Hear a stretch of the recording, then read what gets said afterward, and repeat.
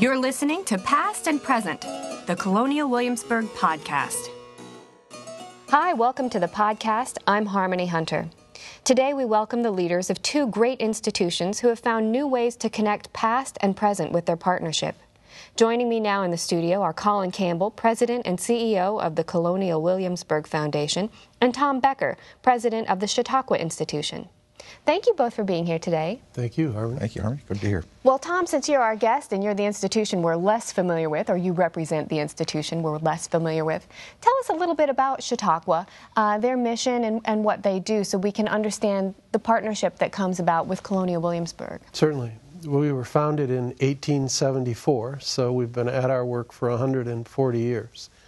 100 years after the Revolution, a decade within a decade of the end of the Civil War. It's interesting to think about those two events and the creation of this institution, which was really about at a time when people had a very difficult time accessing information. So they created this lovely spot in the shores of Chautauqua Lake, which is near Lake Erie on the western edge of New York State, and created a summertime community where people came together and lived in community, but all about learning.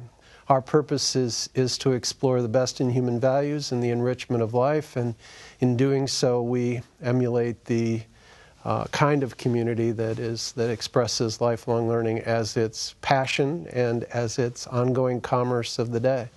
So we operate programs in the summer over a 9-week period of time. In that time, we produce 2,200 events. We also have a deep investment in the arts. We train artists, and we have our own professional companies of symphony, opera, dance, theater, visual arts, and the literary arts. We also have an interreligious community there's 17 different denominational and religious homes on the grounds. So religion is part of the experience of that community as well, and it's intergenerational. So children to older adults in this idyllic sort of gathering.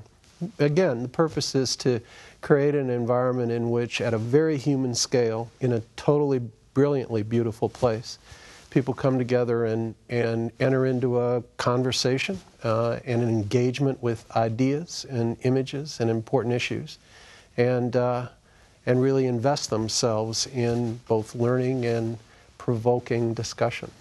What a grand span of ideas and disciplines and topics. It sounds fascinating. It is fascinating. Mr. Campbell, we know, of course, that the mission of Colonial Williamsburg is that the future may learn from the past, and we look at the lessons of the past and apply them to our present-day citizenship. How does our mission tailor together with that of the Chautauqua Institution? They are remarkably similar, even though that description that Tom Becker has just given of Chautauqua makes it sound like quite a different place. Our missions are very, very similar indeed. I went to Chautauqua first in 2006, and I was giving a talk in their amphitheater on From Subjects to Citizens, the American Experience, subject you've heard about before from me, and it was quite an experience. Tom has pointed out the wonderful cultural and physical attributes of the place, as well as the kind of exchanges that go on there, the continuing education effort. And I can only say that I was just amazed by the thousands of people who came to my talk, who had that lake beckoning them right over their shoulder, and didn't pay any attention to that lake at that time. They paid attention to what I had to say, and they asked tough questions and thoughtful questions, and they were very much engaged. And from my perspective, on that occasion, it seemed to me very clear that Colonial Williamsburg and Chautauqua had a commonality that we ought to try to press on. And Tom and I have done that now, ever since 2006, with a range of programs here and there, that speak to that mission that the future may learn from the past. And I've been extremely impressed with the way that Chautauqua engages its audiences and the opportunity that they provided for us to be part of it. In the second time that we were around there in a significant way at Chautauqua on a program on the history of liberty, we took 15 of our interpreters to Chautauqua, and we had some of our interpreters performing in those programs to try to bring alive the stories and the messages that were being conveyed in the morning session. And it worked beautifully. And I'm fond of saying that we walk in the same intellectual waters. We share the same values. We are committed to engaged and informed citizenship as institutions, and that's what makes us similar. That's what brings us together. Engaged and informed citizens. That's really the theme of the event that brings us together this weekend. We're a part of a conference.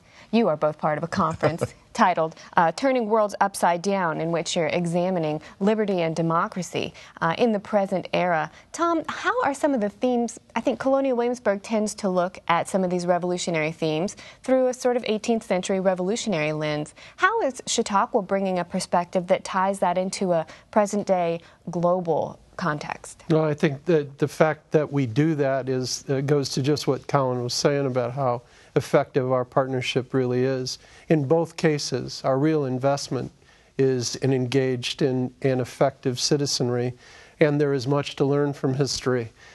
If we just stay in a historical context and don't take it into a present consideration, then we affect very little, really, about how we govern ourselves. And so what we do in our facility is to invest in all of the trappings of an engaged discussion. So we're designed around, a human scale of dialogue and engagement, both at a formal sense and an informal way.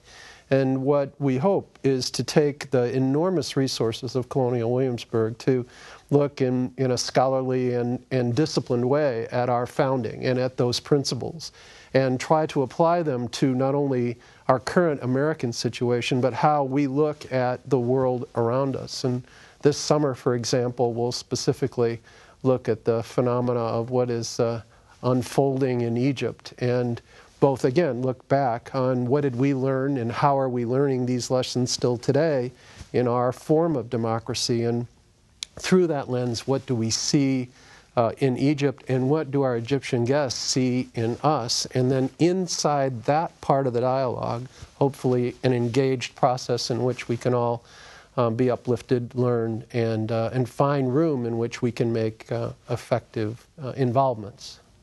You've talked about being uplifted, engaged, and educated as citizens.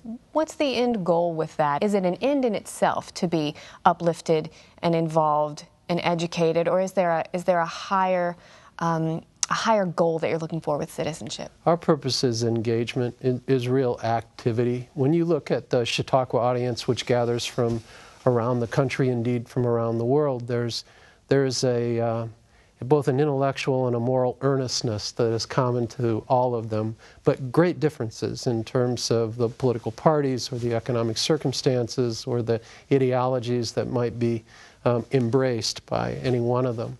I think the point is that they come into an environment in which they're challenged to think openly and new and critically about ideas. And our hope is that when they leave there, they're better prepared to find a place for their own contributions to a more just society.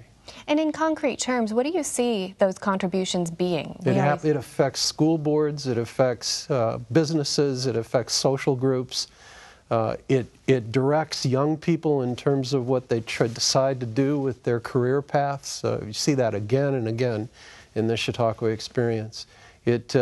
It enlivens what you witness as the evening news or articles. You see past the superficial elements and into some of the context that rides underneath that. And I think it makes you it makes you not only more informed, but more able to push the context of the conversation beyond the limits of what, say, the news cycle gives you. It's more than just voting. It's a whole ethos. It's a way of living. Very much so. It's about a participative life. Mr. Campbell, some of the themes that we're exploring this weekend are very specific in mixing some of these ideas of past and present.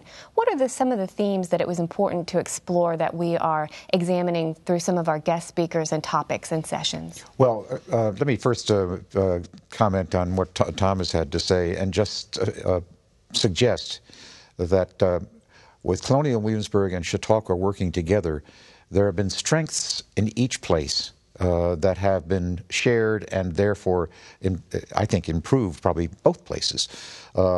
We have an historical context here, and we know it well, and we present it well, and I think it's very helpful to do that in the setting in Chautauqua.